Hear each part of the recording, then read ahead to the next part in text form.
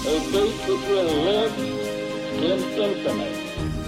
We hold these truths to be self-evident. That all men are created equal. War has at all times called for the fortitude of women. I regard myself as a soldier, though a soldier of peace.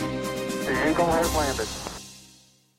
Welcome to the Today in History podcast, where you learn about an event that occurred today, August 4th, from history. Today's episode is titled, Dayton, Ohio Shooting Becomes Second Mass Shooting in 24-Hour Period. A mass shooting takes place early in the morning in Dayton, Ohio on August 4, 2019. The killing of 9 people and the injuries of 27 was significant in its own right, but this mass shooting was particularly notable for being America's second in less than 24 hours. Just one day before, a shooter opened fire at a Walmart in El Paso, Texas, killing 22 and injuring 24. The Dayton shooting, the prior shooting in El Paso, and the nation's shock at seeing 2 such events in such close proximity renewed calls for gun control in the United States, but ultimately the double massacres did not bring about such changes. The Ohio gunman had been aware of the El Paso shooting, in which a white nationalist believed to be targeting Latinos attacked a crowded Walmart.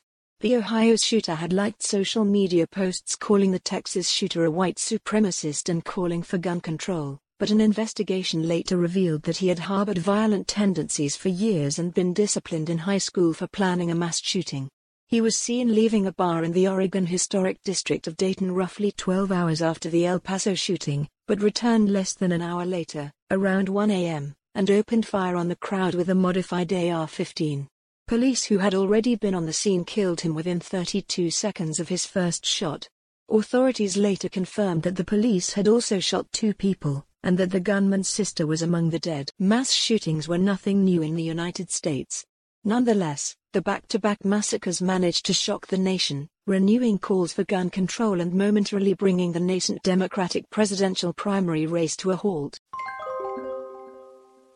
Today's historic event is provided by History.com. You can find a link to the article in the show notes. Help support the podcast by rating us on your favorite podcatcher, or support it on Patreon by visiting patreon.com/autopod. Thanks, and tune in tomorrow for an all-new episode of Today in History.